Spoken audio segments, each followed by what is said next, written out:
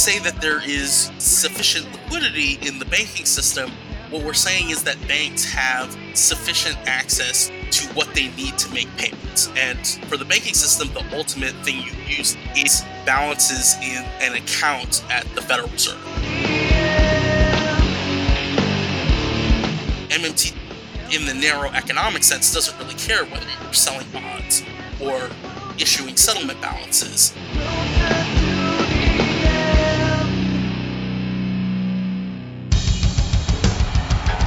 What I have said is that this campaign is not just about electing a president, it is about making a political revolution. MMT! Taking money from our children and borrowing from China. People are dying. Is the program so critical it's worth borrowing money from China to pay for it? And if not, I'll get rid of it. Stop lying!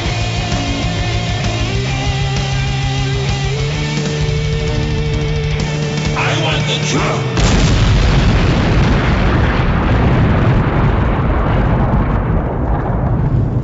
Now let's see if we can avoid the apocalypse altogether. Here's another episode of Macro and Cheese with your host, Steve Grumbine. This is part one of a three-part interview with Nathan Tankus, Research Director of the Modern Money Network. In this episode, we discuss in great detail the idea of what repos are and what they mean to us as regular citizens. This is deep, it's extensive, and it's enjoyable. I hope you enjoy part one of this episode of Macro and Cheese.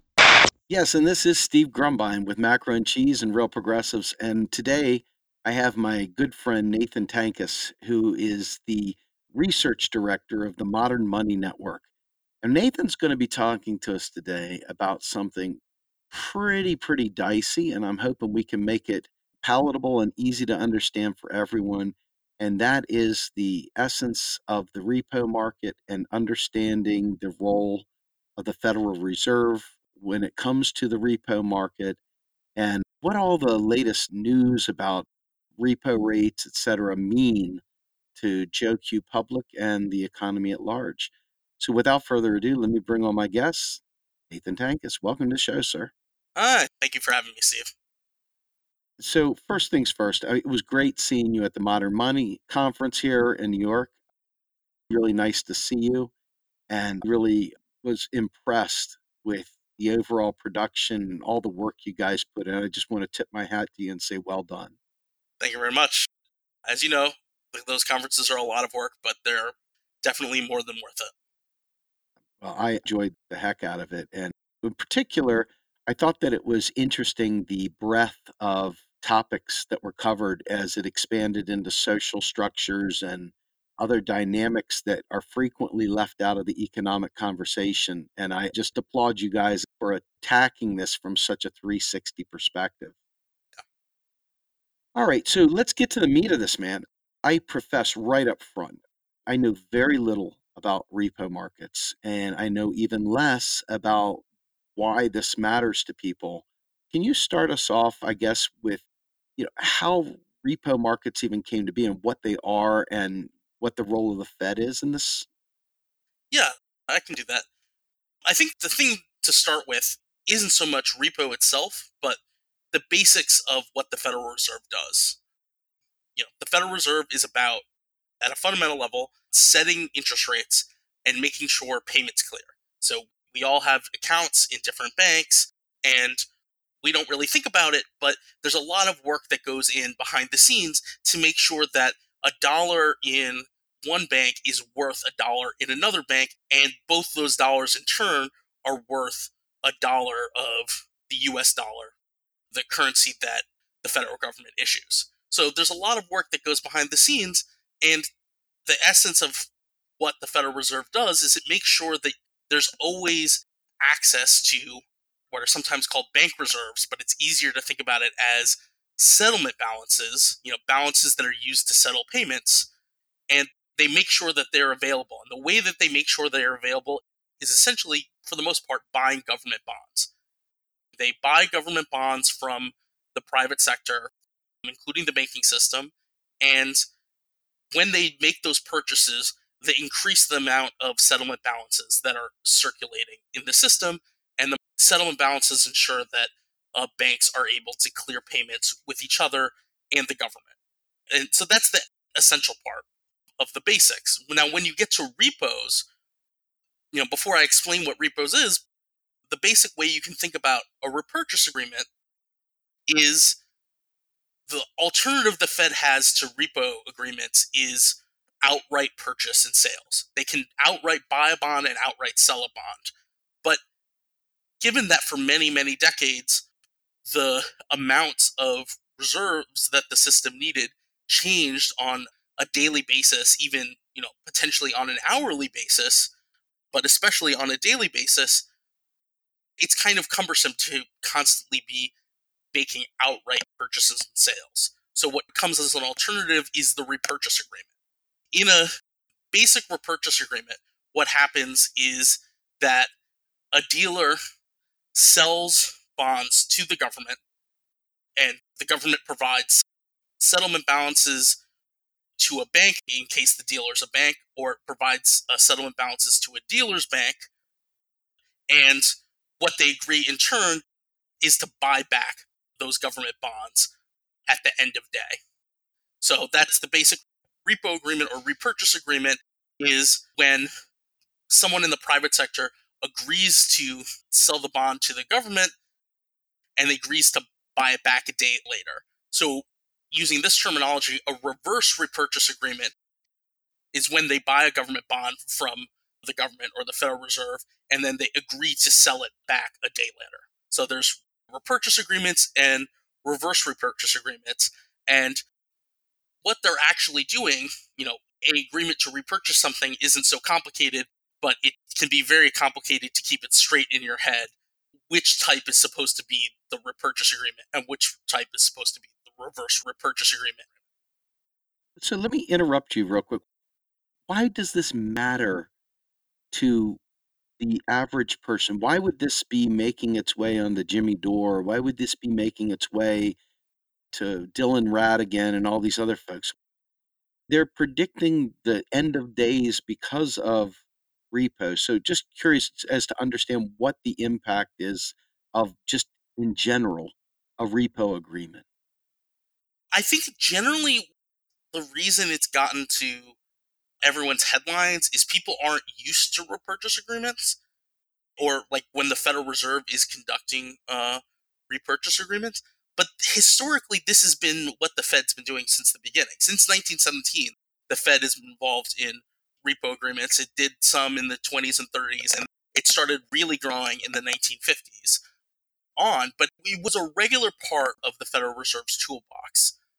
What changed was 2008, because what happened in 2008 was you had, a liquidity crisis, a crisis because, the normal system where they inject just enough settlement balances to make sure that payments clear and banks can settle their reserve requirements, that system broke down because it relies on banks lending settlement balances to each other. It relies on the ones that have too many to lend to the ones that have too few.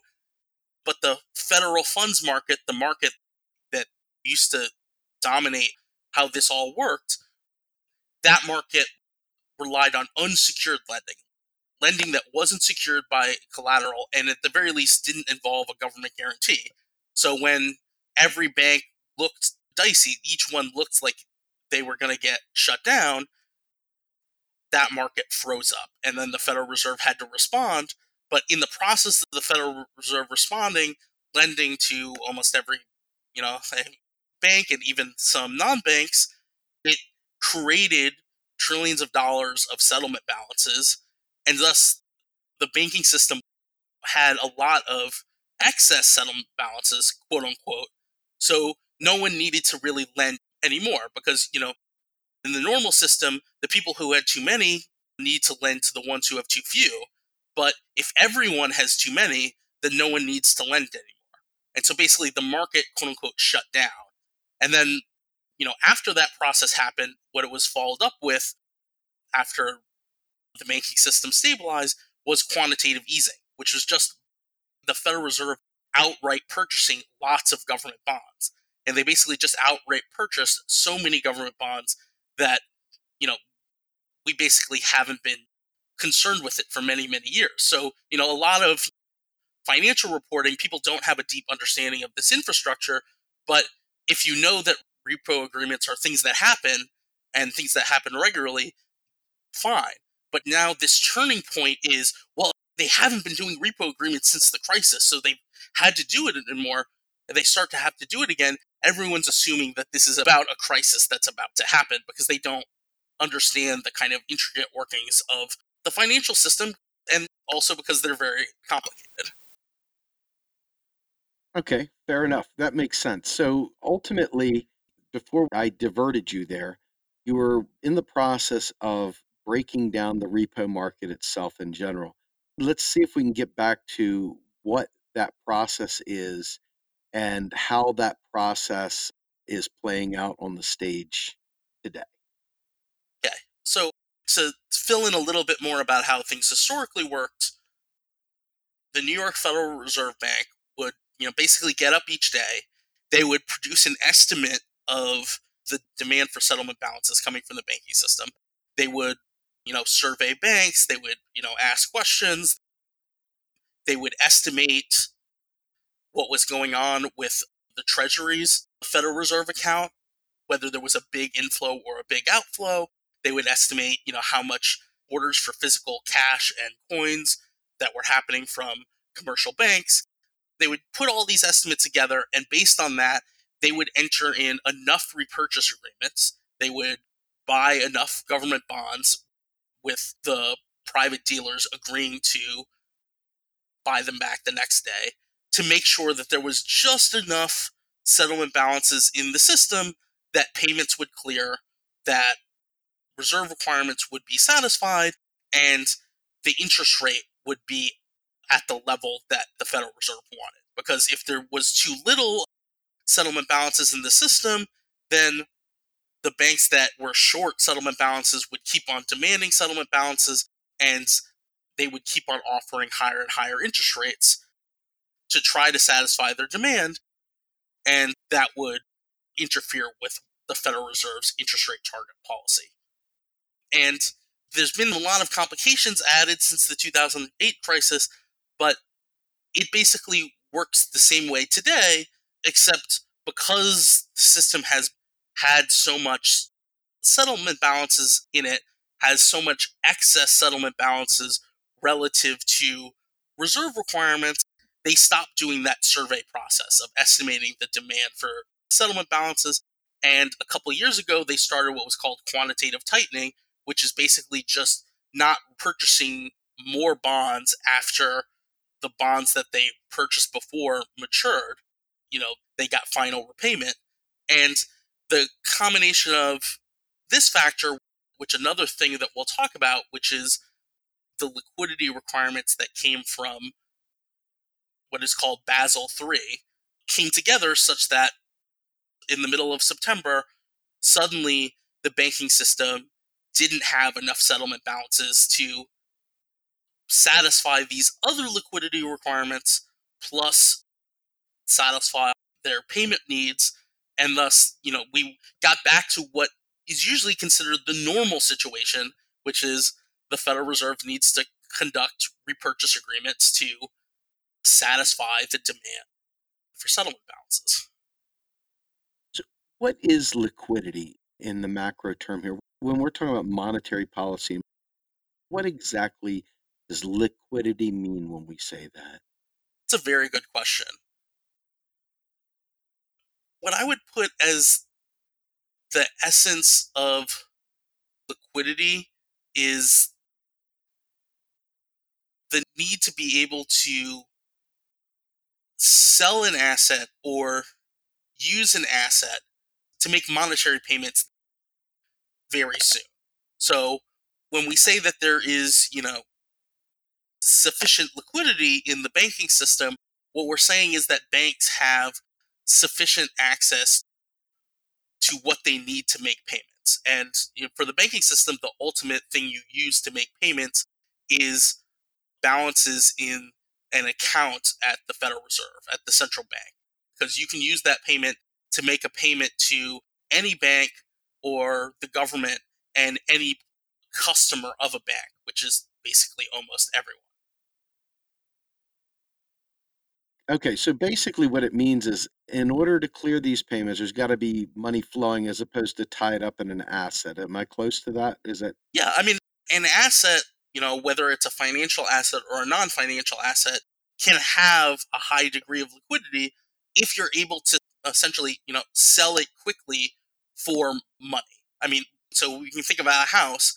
A house, famously is not very liquid because if you want to sell it and you want to sell it at close to its currently estimated price, you have to put it on the market and you probably have to have people visit the house and you wait 9 months to a year, maybe even longer, before you're able to sell the house at anywhere near what its estimated value is. So that is something that has a low degree of liquidity.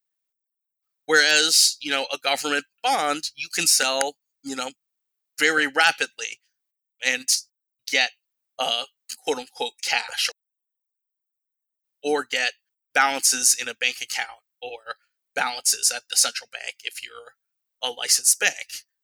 So liquidity is like monetary sovereignty in the sense that there's, this hierarchy and there's basically almost a series of, in this case assets, in the other case countries or entities that fall somewhere along that spectrum.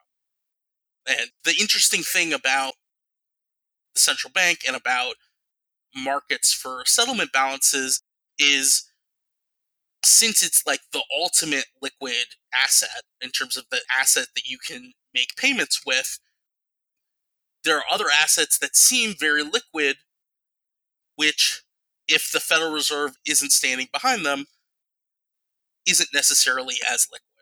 So, in this case, what was actually happening with the repo markets is that there's an overnight interest rate you charge in a repurchase agreement. So when you sell a bond to the government and agree to buy it back a day later, you're agreeing to buy it back at a higher price, and that the difference between the price you sold it at and the price you paid is essentially the interest rate that you're paying. And what happened in the repo markets was there was this demand for settlement balances, the need to make payments or satisfy liquidity requirements, which we'll get to in a bit, and entities with government bonds tried to borrow against them in order to get the settlement balances they needed to make payments, and there wasn't anyone out on the other side of those transactions, so they, in the same way that when the banking system is short settlement balances, banks used to offer higher and higher interest rates to try to entice someone to lend to them. The same thing happened with the government security repo markets, is that they started offering higher and higher interest rates to try to attract someone to lend to them.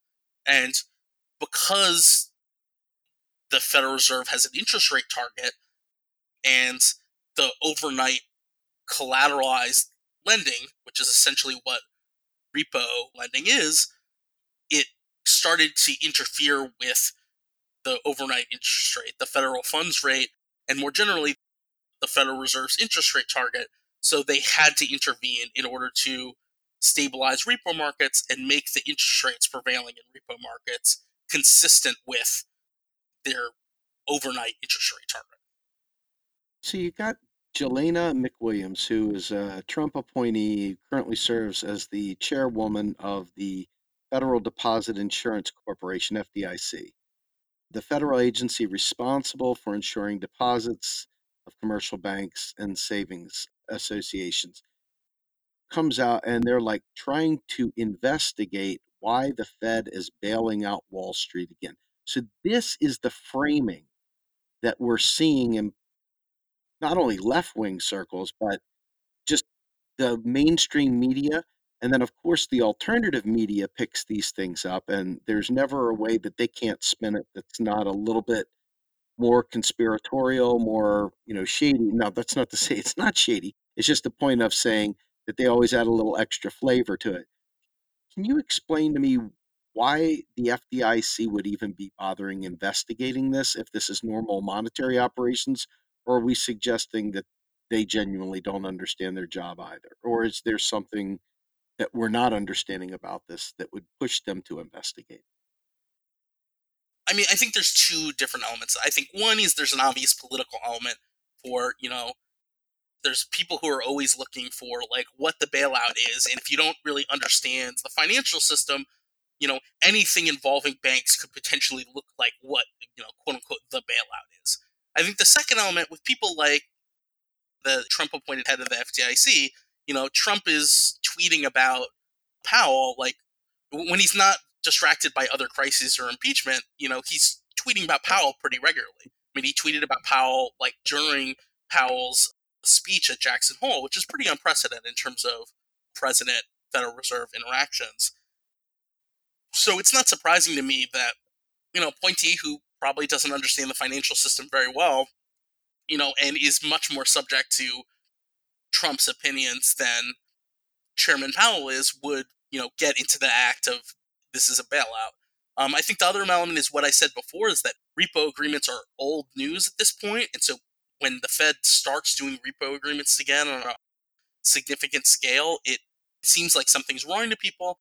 And third, I think the essential element is what I guess I'll get to now, is I think people don't understand the effects that the Basel III agreements have had on the financial system. So, Before you go into that, can yeah, you break down what the Basel III agreements are at all? I mean, just yeah, give us a framework for what that even means. yeah. That's definitely the place I was going to start, because it's definitely well outside of, how people generally think about things.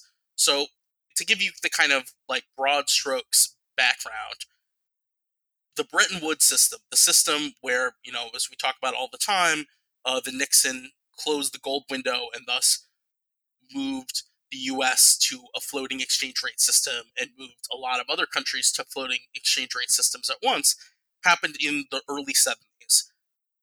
And as a consequence of that, you suddenly went from a system where cross-border financial transactions were very heavily regulated and controlled, and there were fixed exchange rates, to a system where those controls had broken down and they're floating exchange rates. So there were a whole series of, new concerns about how the international financial system worked that were unresolved. And these were set off especially with the Yom Kippur War in 1973, which a war that Israel was involved with, that led to changes in behavior among Middle Eastern countries, which had global financial system effects. And what the Basel Committee started with, first of all, the Bank of International Settlements is what the Basel Committee was based around, and that's an international, what's often referred to as a bank of central banks, that was set up in 1930 to deal with the international financial system implications of German reparations to the Allies.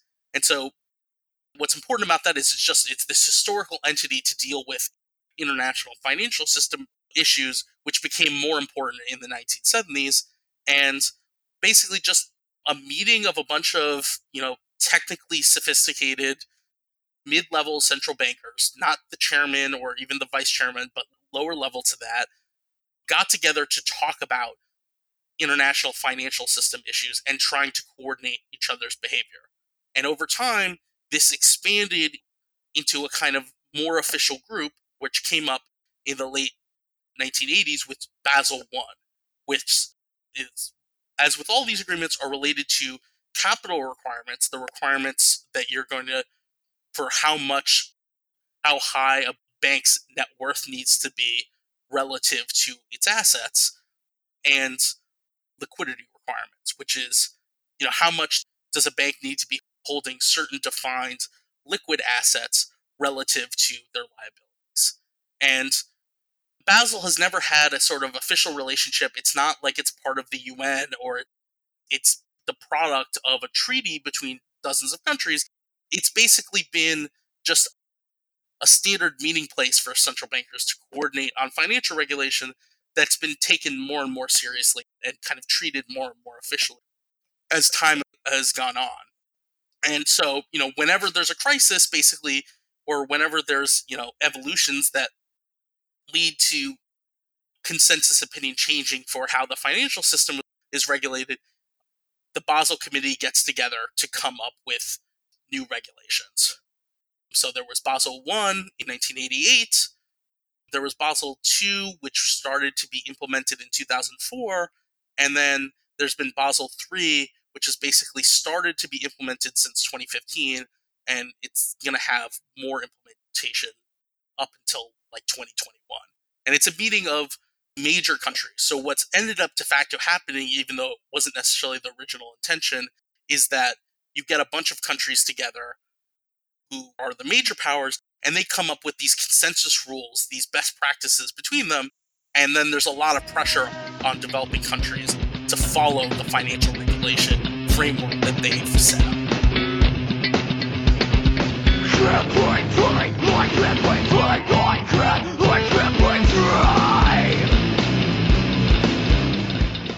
You are listening to Macro and Cheese, a podcast brought to you by Real Progressives, a non-profit organization dedicated to teaching the masses about MMT, or modern monetary theory. Please help our efforts and become a monthly donor at PayPal or Patreon. Like and follow our pages on Facebook and YouTube, and follow us on Periscope, Twitter, and Instagram.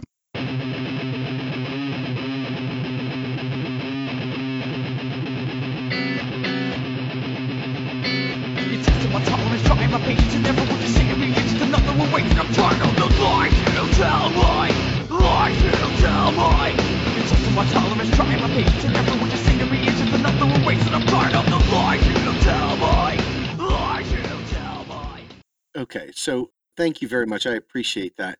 So we're going back to the framing of the Basel agreements in terms of the repo.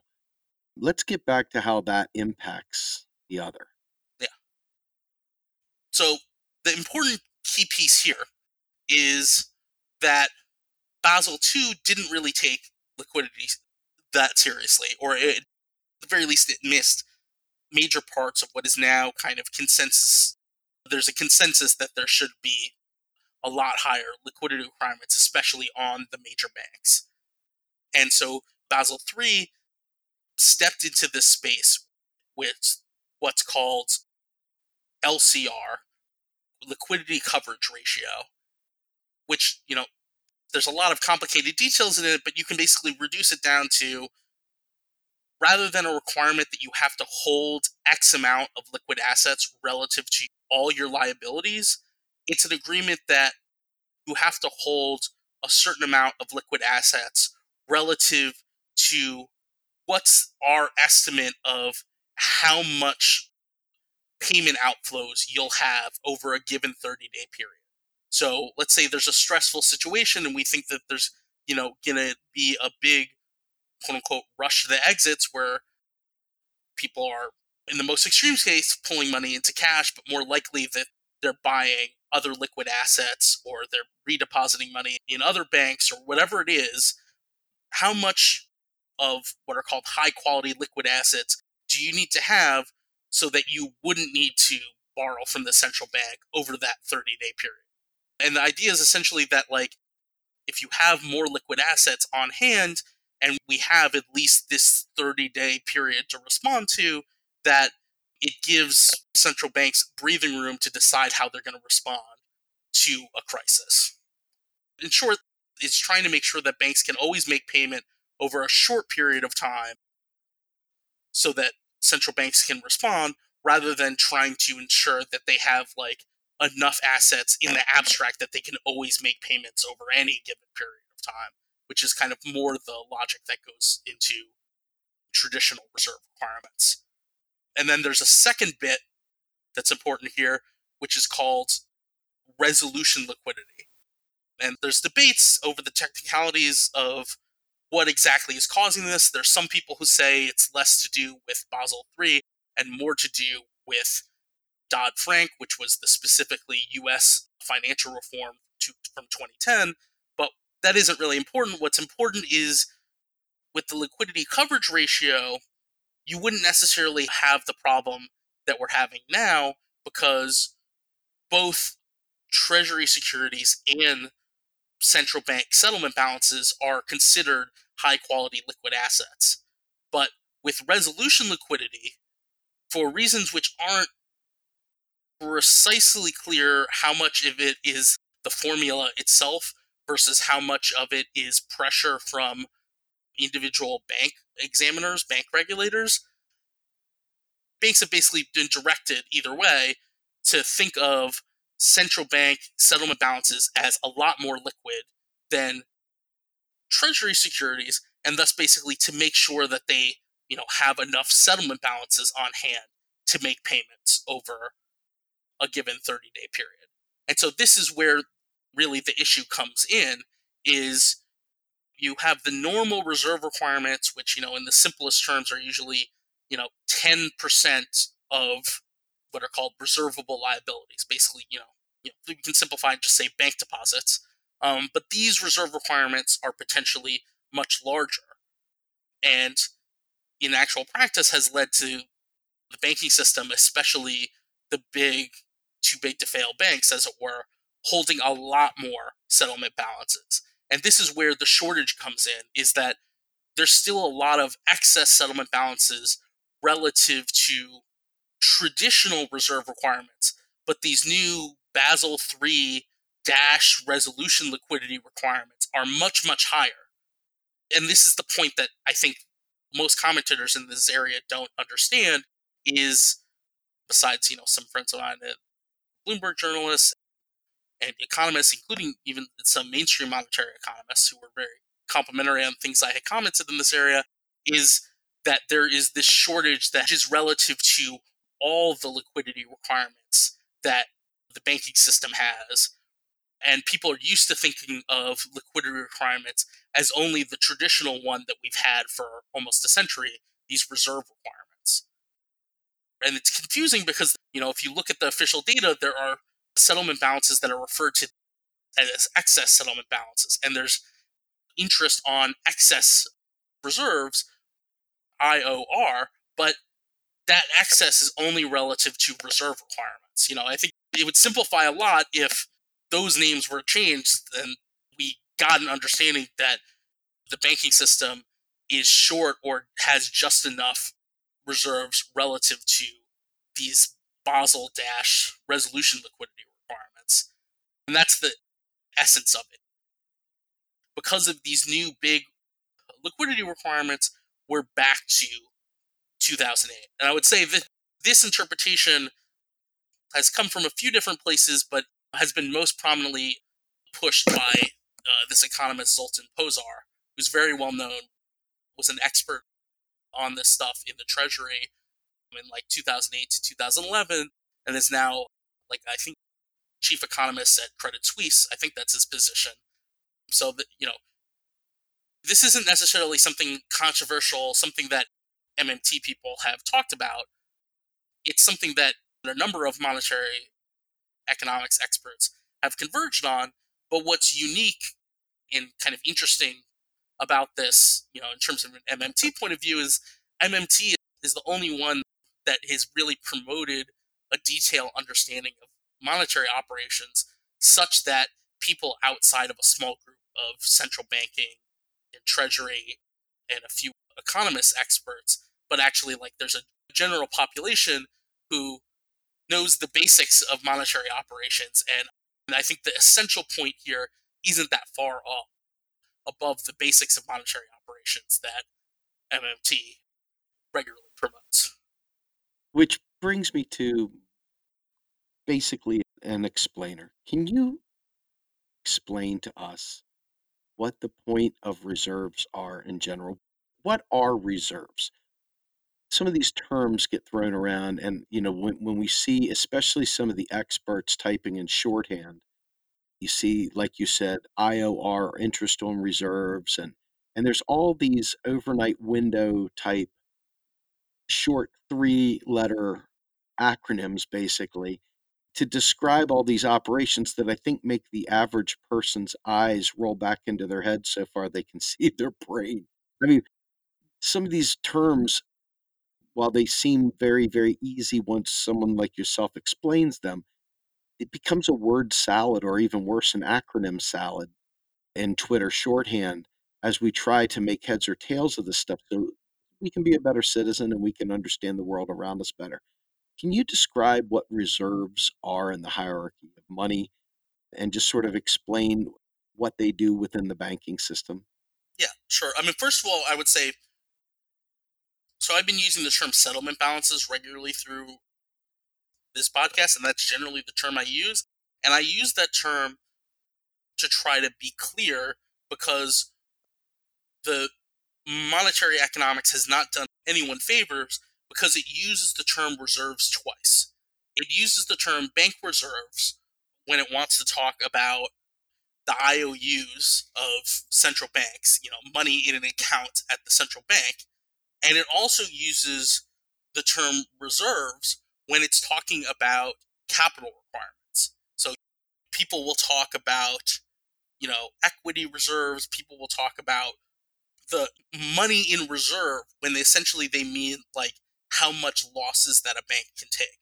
So, to distinguish them, there are capital requirements, and then there is the owner's equity, the equity in a particular bank, basically their net worth, their assets minus their liabilities, and a ratio between that net worth, that asset minus liabilities, and their total assets. And then there is this other concept, which is money in an account at the central bank. Basically, a checking account for banks with the central bank. And that is often referred to as bank reserves as well, but I use the term settlement balances. And I use the term settlement balances partially to distinguish it from, all this confusion about what the hell reserves are, but second, because settlement balances can explain what they are directly. Settlement balances are about settling payments. Settlement is all about, you've entered in some transactions, there are payment outflows and inflows, or like, let's say, in the most simplest case, you and I have written a contract where it says, once I've fulfilled the duties of the contract, you have to pay me $1,000. You paying me $1,000 is you settling your payment. You're settling your obligations with me. And that's what settlement balances are for. They're to settle your obligations to either the government or other banks. That's it.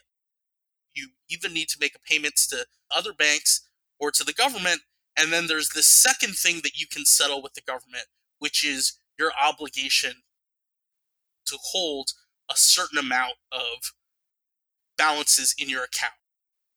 For basically historical leftover reasons, we have these what are called reserve requirements, but are really settlement balance requirements, where you have to hold a certain amount of settlement balances in ratio to all your deposits if you're a bank. So you have to hold a certain amount of balances because of how many liabilities you have outstanding. And this, settlement balance requirement, often termed a reserve requirement, is one type of a liquidity requirement that you can impose.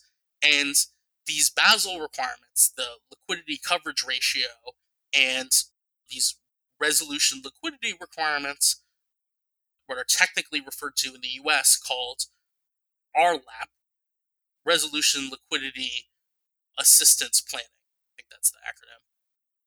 And they are different types of liquidity requirements. There are different types of requiring you to hold a certain amount of liquid assets relative to your liabilities, or some estimate of how many payment outflows you'll have over a given 30-day period. And what's important about liquidity requirements is when liquidity requirements require you to hold whatever liquid asset you have to hold, you can't then necessarily, or it might be costly to you in terms of violating liquidity requirement, to then go use those assets in payment. So, the essential thing is that, and this is sort of like what the contradiction of liquidity requirements is by requiring you to hold a liquid asset, they're immobilizing that liquid asset and making it less likely that you're going to use it to make payments. Because you then need to make payments on top of this immobilized amount of liquid assets that you can no longer use because you're required to hold them. And that's essentially what's driving the process now. Is there's a whole bunch of liquidity requirements, especially the resolution liquidity requirements, which are immobilizing settlement balances in the banking system and generating a demand for settlement balances above and beyond them, such that there needs to be, something like 4 trillion or 5 trillion. I haven't looked at the recent estimates. I don't know the numbers offhand of settlement balances in the system of central bank IOUs outstanding held by commercial banks in order to clear payments and satisfy these liquidity requirements. So, that's the essential element. The big takeaway is we have these new requirements which immobilize liquid assets in the banking system, and for the Federal Reserve to meet that demand for settlement balances, that demand for liquidity, they have to buy up a whole bunch of government bonds, either on a temporary basis, which is basically what they're doing with repos, or a permanent basis, and they need to keep a quote-unquote big balance sheet now. Is that, there was a lot of talk that the Federal Reserve was going to shrink its balance sheet, was going to move away, basically reverse quantitative easing, quantitative tightening, sell off bonds. And what has been made clear now, and what certain experts were warning about, but basically wasn't clear or wasn't publicly talked about until now, is that these new liquidity requirements require the Federal Reserve to keep a big balance sheet in order to meet those liquidity requirements. Does this have anything to do with the term liquidity trap? We hear this a lot, and it's thrown around so much, and I oftentimes think I get it, and then I come back and say, no, I don't think I get it. What is a liquidity trap, and how does it play into this, or does it? Now, it would be great if we had that term reserved for this issue, but unfortunately not. The liquidity trap, I'm just going to talk about how the orthodox economists do it. I'm not going to get into Keynes and the general theory, but the conception basically, as most famously Krugman uses it, is that if interest rates go to zero, or the zero lower bound, then you can't lower interest rates anymore, and thus buying government bonds doesn't necessarily do anything. Because, there's quote-unquote no difference between bonds and settlement balances. There's a number of different objections you can have to this kind of point of view. One is that interest rates don't really stabilize the economy, but the more technical response that I think Scott Fulwiler has written the most about is, in this concept, for interest rate purposes, there isn't much difference between bonds and settlement balances, is true as soon as the central bank is paying interest on reserves. So that, back to the idea of setting interest rate targets, used to be, as I said before, it used to be set through the federal funds market, basically, lending overnight between banks. Now it's set just by the interest rate that the Federal Reserve charges or pays on settlement balances. So it's, the interest on reserve rate, IORR. And what Scott's point has always been that once you're paying, this interest rate to hit your interest rate target on settlement balances, then since it's not affecting the interest rate paid on government liabilities, or not affecting it much, for this interest rate purpose, there isn't much difference between them. So the short form of this is that the liquidity trap concept is not really related, but a good understanding of monetary operations, and MMT's argument is that for many reasons, but especially for this interest on settlement balances reason, the liquidity trap, as usually talked about, is irrelevant. Where this is most important is in emphasizing that MMT isn't about printing money. This essential difference why, because when you're paying interest on reserves, there isn't much difference between bonds and settlement balances for interest rate target reasons, means that MMT, in the narrow economic sense, doesn't really care whether you're selling bonds or issuing settlement balances. Of course, the big straw man is that MMT is about printing money. You print money, you flood the system with liquidity, and then, we're going to get hyperinflation and Weimar and all this stuff. So it is important for emphasizing that MMT doesn't really care about printing money. It's about understanding how the monetary system works. And once you understand how the monetary system works, you can, A, deficit spend based on demand constraints rather than financial constraints. And second, we can reorganize both financial regulation and how the central bank and the Treasury interact to make our monetary operations make more sense and to simplify them and to make them more understandable by, making this whole process a lot simpler. Okay. So I guess the big question to tie a bow on this, is we have QE, which was seen as printing money and flooding the market with money. And QE, in Mosler's terms, would be QE is a tax. So you would say that that's not the case. And then you have the quantitative tightening that you're talking about, which is going on. And then you've got this concept of repo. And every step along the way, no matter which way you go, the cry in the streets is that we're bailing out Wall Street yet again. This repo thing, is it or is it not bailing out Wall Street? It's not bailing out Wall Street. What I would say is, from a bigger picture, the relationship between the banking system and the central bank, where the central bank has to guarantee that there's enough settlement balances in the system to meet liquidity requirements and for the banking system to make payments, to clear payments, shows the essential franchise nature of banks.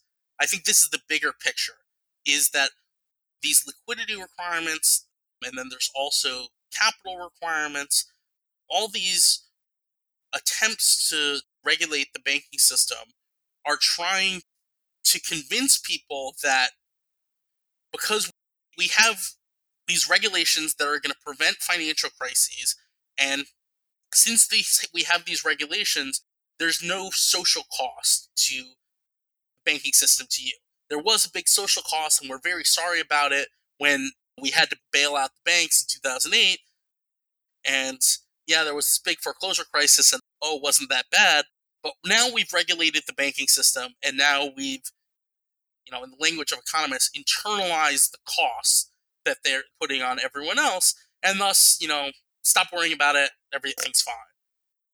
Whereas from the MMT point of view, the fact that we're always have to provide this liquidity, the fact that we've essentially franchised the ability to create money to the banking system, and we've expanded the amount of activities that they're able to undertake, whether or not those activities necessarily serve a public purpose, that we need to rethink, whether the banking system is really serving public purposes and whether we need to shrink it. We need to shrink it not because repurchase agreements are bailing out the banking system or whatever, but because they illustrate that there's always a partnership between the government and the private sector involved with the granting of bank charters and the granting of privileges to the banking system.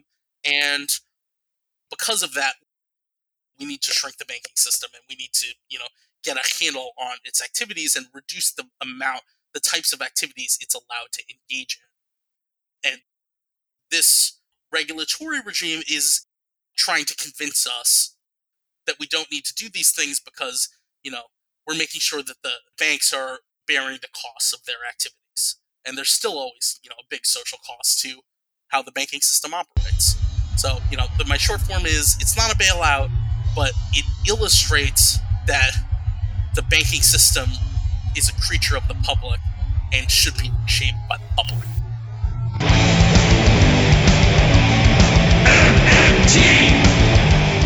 Macro and Cheese is produced by Andy Kennedy.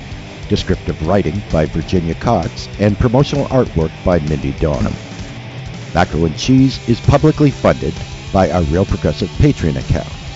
If you would like to donate to Macro and Cheese, please visit patreon.com/realprogressives. I want the truth.